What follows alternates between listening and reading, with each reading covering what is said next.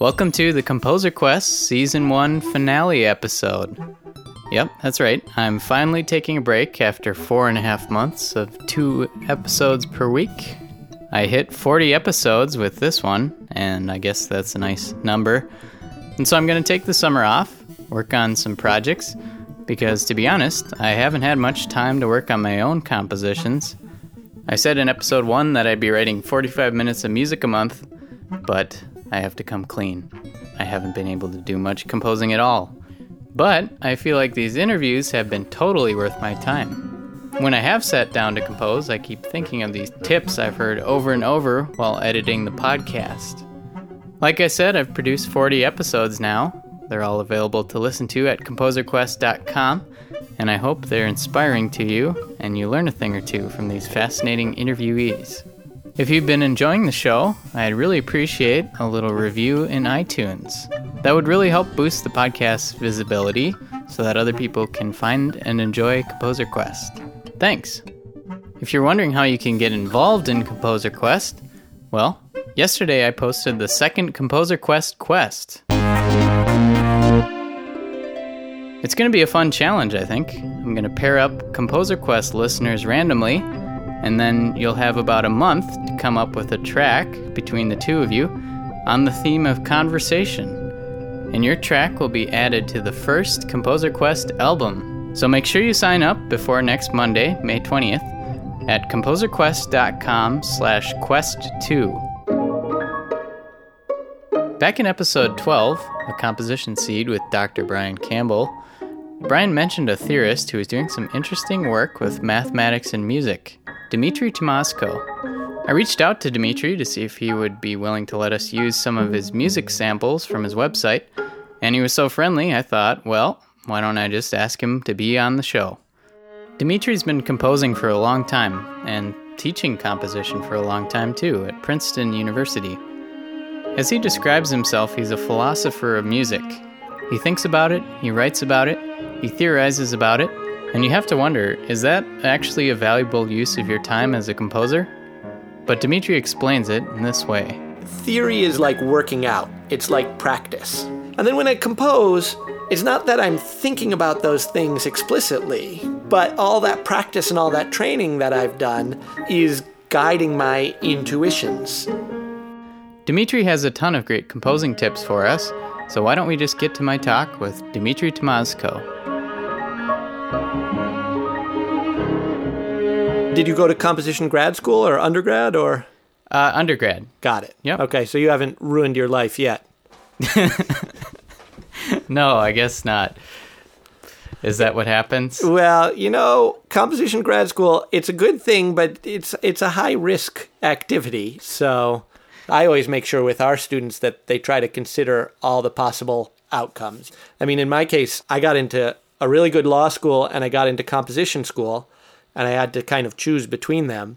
And I remember the question I asked myself is, would I prefer to be a corporate lawyer or a high school music teacher? And I sort of thought of those as like the second or third best outcomes of the situation. And I actually decided I would prefer to be a high school music teacher than a corporate lawyer. And then that made the decision sort of easier. I think you made the right choice. Well, thanks. In my opinion. Yeah. But In retrospect, that's for sure. Well, I was reading the first chapter of your book. I wish I could say I read the whole thing of A Geometry of Music. For people who haven't looked at your website or anything, how do you explain your geometry of music theories? Well, before I would even get to the geometry part, I would start with what I think of as the 5 basic components of tonality. And the first property is that melodies move by short distances. If you play a melody on a piano, usually you're moving by 1 or 2 keys and you're not leaping all over the piano really quickly. The second property is that harmonies, your chords, whatever they are, they tend to sound relatively similar to one another or relatively consistent.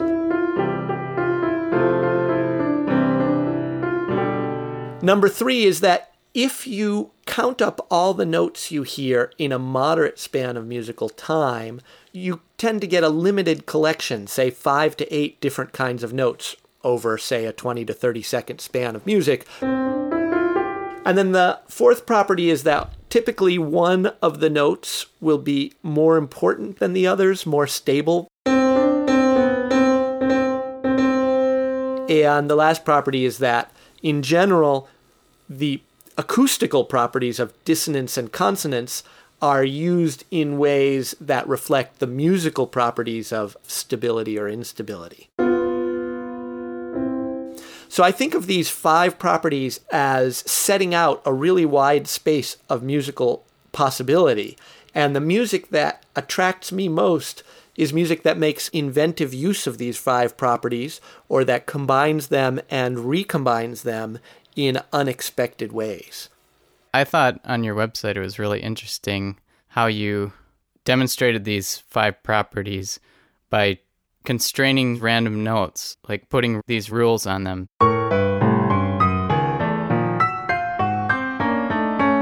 Adding each of those properties in, you basically turn random notes into something that sounds like the music we're used to. What you find is that a lot of the traditional frameworks for composing music are just on their own incredibly powerful, and that isn't always true about some of the artificial grammars that 20th century composers came up with. Now, in terms of what you do with that as a composer, you might want to spend less of your time coming up with radical alternatives to tonality and more of your time coming up with new ways to use these traditional tonal materials. I mean, if you think about composers like Prokofiev or Steve Reich or the Beatles or this band I really like, Tune-Yards, that's all tonal music, but it's really radically different. You wouldn't say that those composers are anywhere close to each other, and you could add Palestrina and Mozart. And so this is, I think, a powerful reminder that even within these sort of simple basic constraints, there's enormous room for creativity, and there are whole tonal worlds that we haven't yet explored. Unlike my teachers, I think of atonality as a tense place that you're going to be for a while, but eventually you're going to probably want to return from that tense and alien world. I have no aesthetic problem with challenging and esoteric music, and I totally celebrate atonality, esotericism, composers doing whatever they want. The one thing that I am against is people writing esoteric music but denying its nature. If you're in the business of making clam chowder ice cream, that's great and totally fine, but you just shouldn't get upset if your ice cream is not as popular as Cherry Garcia or strawberry or whatever. That's a good analogy. So if a baby was raised just listening to atonal music its entire life, would they consider that pleasing? Yeah, well, that's the big question. To my knowledge, this has been done. I think there's a rumor of a couple kids I was told of, but we don't know because we're not allowed to do experiments like this. It's immoral to do experiments like this, basically. In fact, just to give you a sense of the complication, fetuses, babies that are in the womb, still can hear music through the uterine walls. And so to really do this experiment, you'd actually have to start the atonality from before birth. And you'd also have to be very careful about the mother not letting her walk into places where there would be tonal music as well. Yeah, I think that kid would be kind of messed up.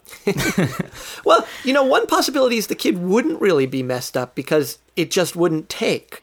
I believe that no matter how much you raised a baby in an atonal musical environment, that baby would still end up with a lot of the basic musical predilections that normally raised children have. So I think preference for consonants, preference for regular rhythms, preference for limited macro harmony, all of this stuff is in part biological. It's a really serious scientific question, how much of it is biological, and I think that right now we just don't know. I think that in the next 20 or 25 years, we will get a much clearer picture of just how much is culture and environment and how much is biological. Well, maybe we could talk a little bit about your own music. Yeah, sure. Because your album just came out recently. Yep. Crackpot Hymnal.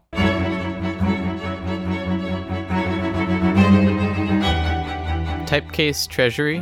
What was your creative process in that one? That's a 7-movement piece for string quartet and double bass. When I was writing it, I was thinking of this thing we had in our house, which was an old printer's typecase that was filled with all of these wonderful little minerals or fossils or gemstones.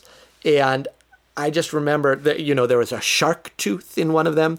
And so it was just this tiny little cabinet of wonders that I could just look at for hours and be amazed at the variety of all of these items. And so when I wrote the piece, the challenge I set myself was to create a bunch of small musical movements. They're all 2 or 3 minutes long that created form through juxtaposition. How did you come up with the titles? Oh, I don't know. It goes from hurdy-gurdy to Russian metal. Title generation for me is very much a mystical process. First, I start working on the piece, and then at some point, some words attach themselves to the music. Usually it happens somewhere in the middle of the composition, and when I get it right, I get this rush, and I feel like, yes, that's what I'm going for. That particular movement, the Russian metal, I was thinking about the connection between like Shostakovich's music and some of the weird tonalities you find in heavy metal. They're both attracted to very dark tonalities like Phrygian or idiosyncratic scales that are weirder and even more dissonant and strange than traditional minor.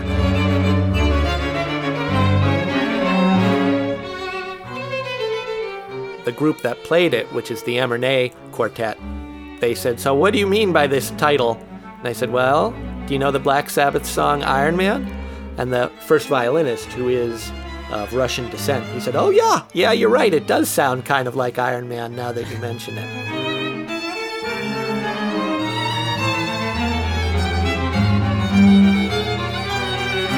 How does your roots as a rock guitarist, how does that influence your music now?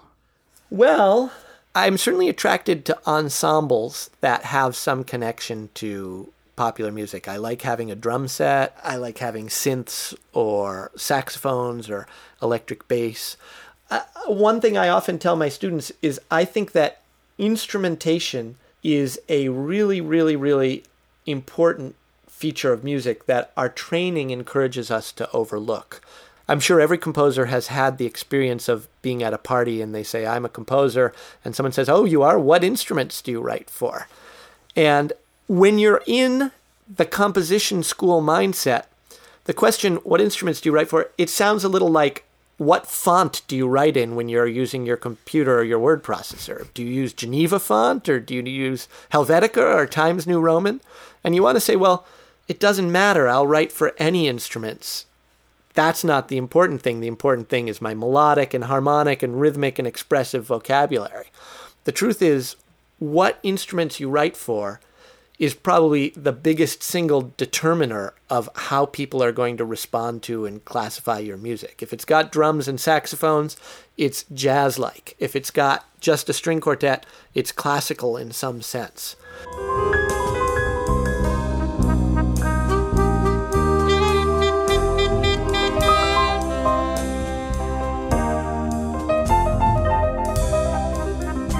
Your album Beat Therapy for jazz band. I noticed on that album, all the pieces are right around 6.5 minutes to 7. Did you plan that? I didn't plan that, but it's pretty eerie. They're almost all exactly the same length. Length is another one of these really simplistic musical features that really has a huge effect on how people relate to your music. I think the world's attention span is getting shorter, and the 20-minute Mahler movements are getting harder and harder to stomach. These days, even novels seem like a huge investment of attention compared to blog posts. Newspaper articles are becoming overly loquacious and we want to see just the summary. Now, I think one really important function of good art and of good music is to fight against the shrinking of our attention span. I guess for me, those 6-minute spans, they're right around the length of maybe a typical classical symphony movement, a movement by Haydn and Mozart. And that length was kind of like the minimum length where I could express myself compositionally and also leave open room for the improvisers to make statements of their own. When the collaboration between improvising performer and composer works well, it's just like the most wonderful thing that can possibly happen to you as a composer.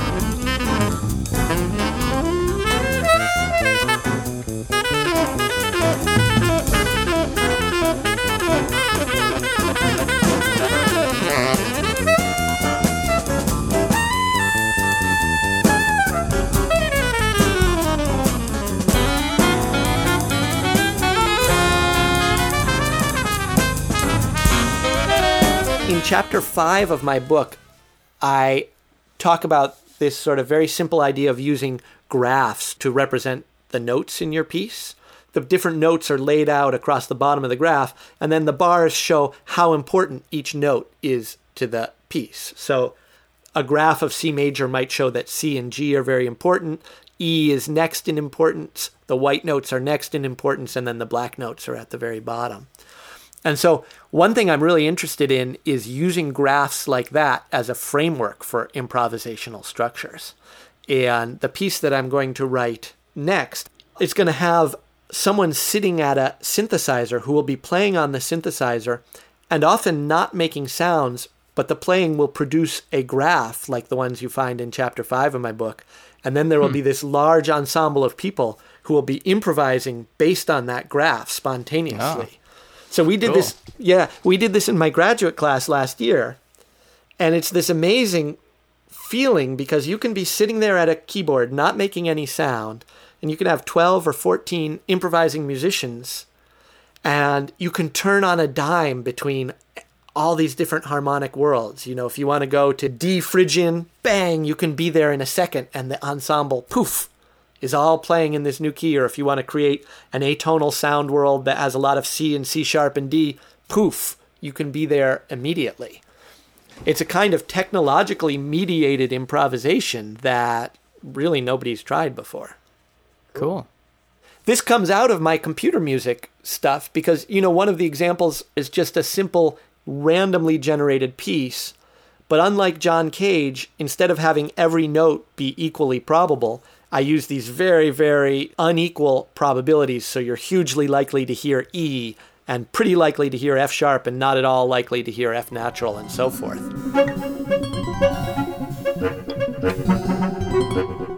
What you hear is a kind of burbling, sort of avant-garde tonality, a kind of rhythmically unstable, slightly ambient, slightly gloopy musical texture that's still incredibly tonally rooted.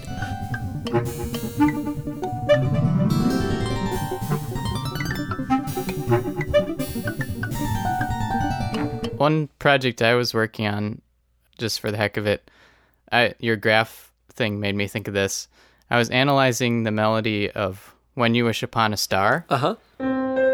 Because I realized that melody is so weird because it almost never goes to the tonic note. Right. I guess it's a little bit skewed because I'm hearing the chords underneath it in my head that have the root note. But it's pretty amazing that it holds off doing the tonic note until like the very end of the phrase.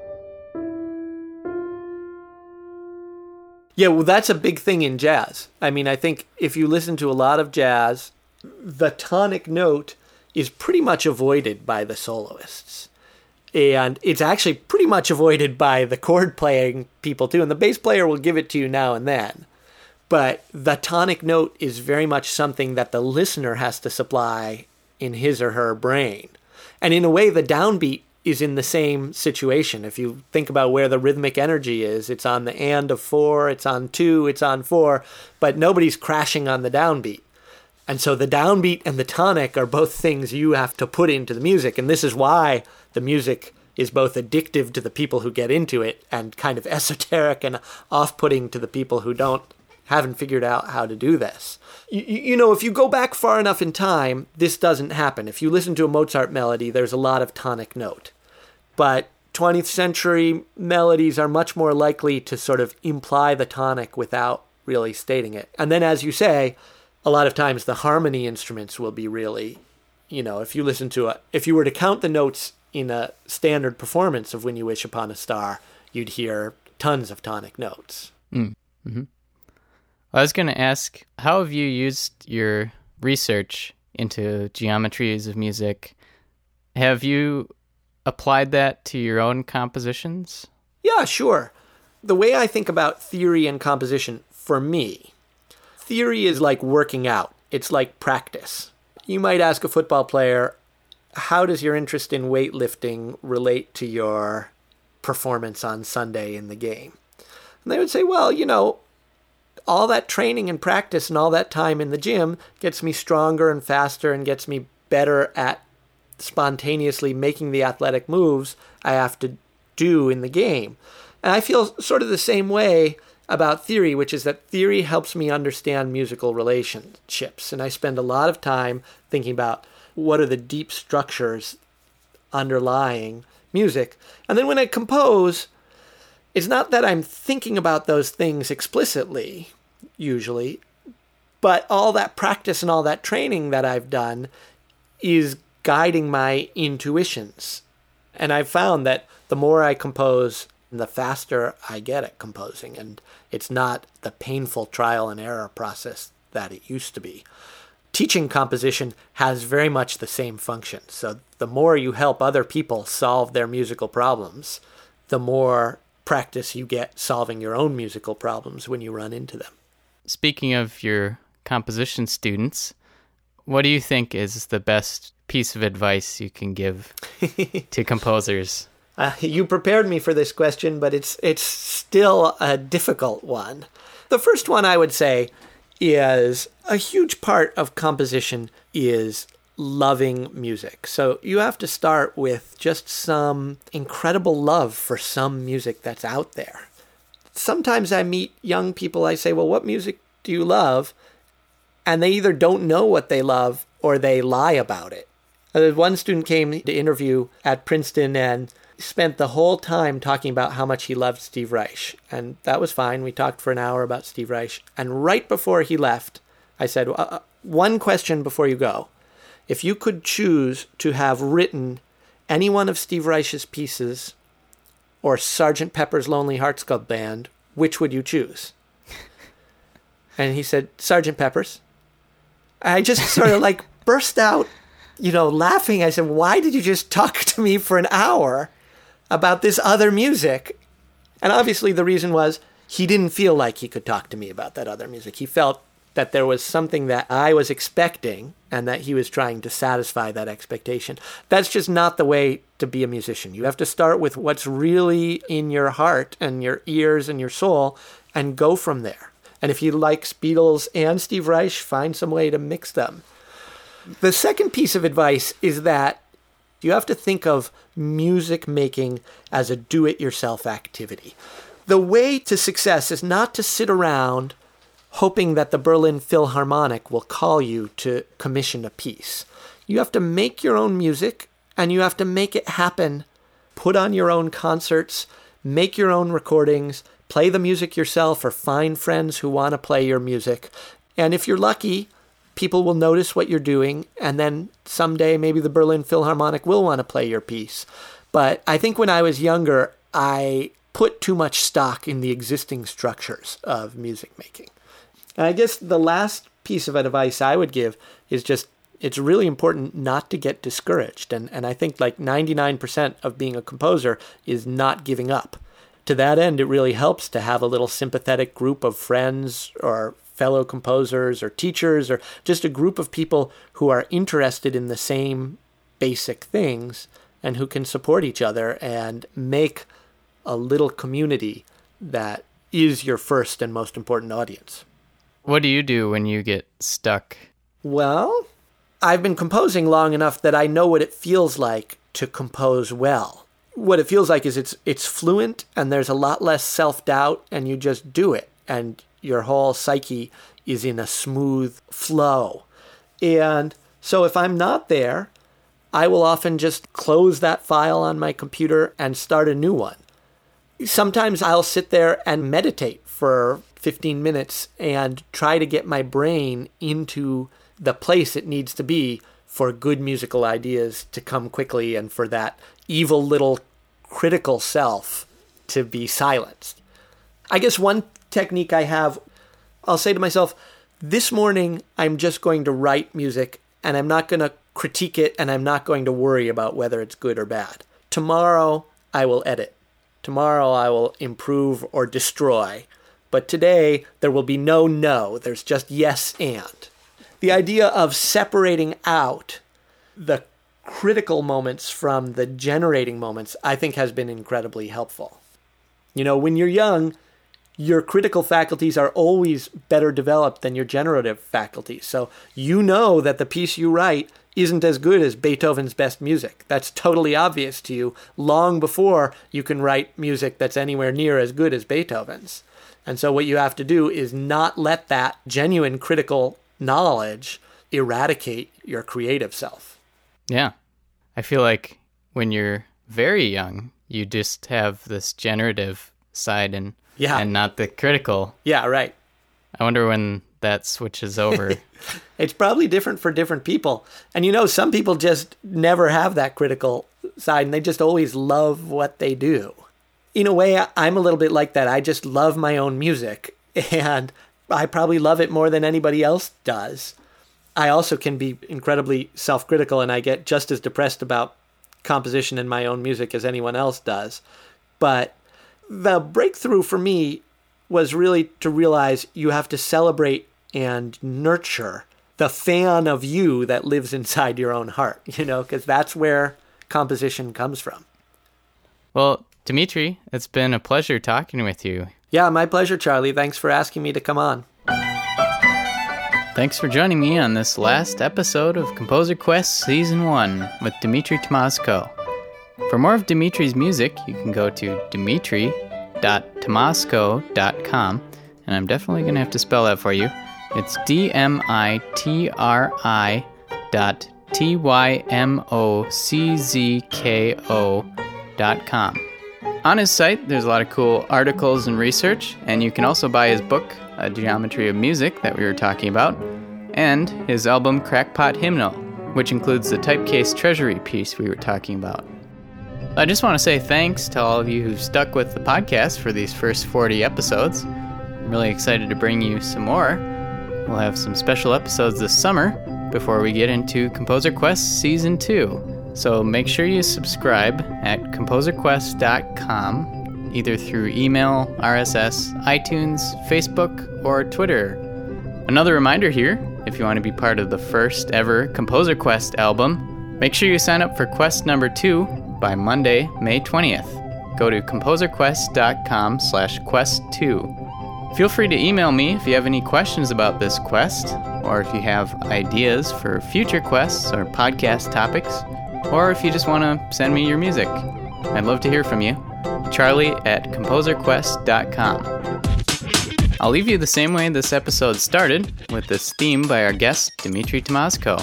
But what you didn't know is that this is actually a collaboration between him and his 5-year-old son, Lucas. They've formed, as he calls it, an outsider art band named the Desperate Cannons. So thanks for your help, Lucas.